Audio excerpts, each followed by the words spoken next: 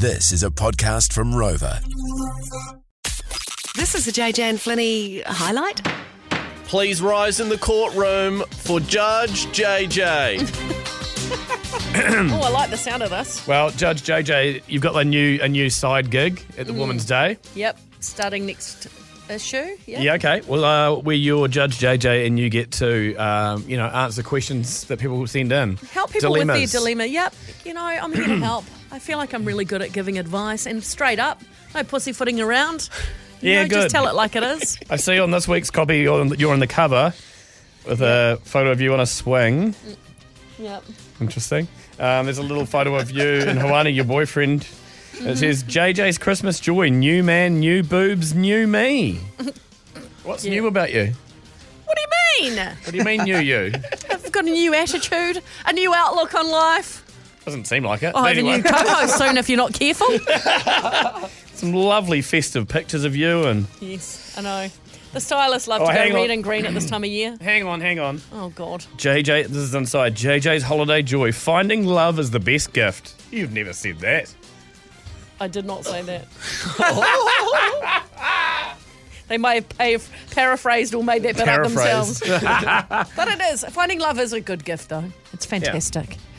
Anyway, Okay. right, well, come on, hit me with your dilemmas. Let's start with you, Producer Pledge. Asking for a friend, how would a younger male tell an elder woman that he's into her?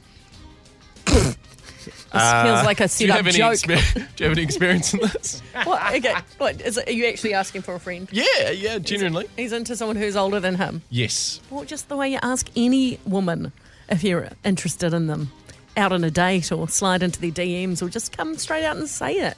Like, what's the worst that can happen? You get a big fat no in your face. Oh, well, we get rejected all the time in life. It's just another one. At least you know where you stand. So There we go. there Okay. you go, just all right. straight to the point. That's dilemma number Age one. doesn't matter. Producer Wow, Pledge. no. Okay. All right. Director Dave, what's yours? Unless it's illegal, of course. Man.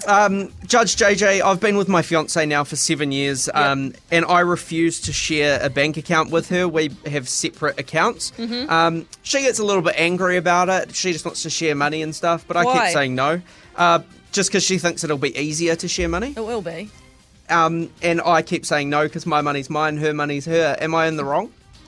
Well, each to their own, knowing how tight you are, but also apparently you say she is too. Why don't you have a joint account that you both put an equal amount into each week that is for the joint expenses? And when you go out for dinner and when you buy the groceries and pay the rent and all that sort of stuff.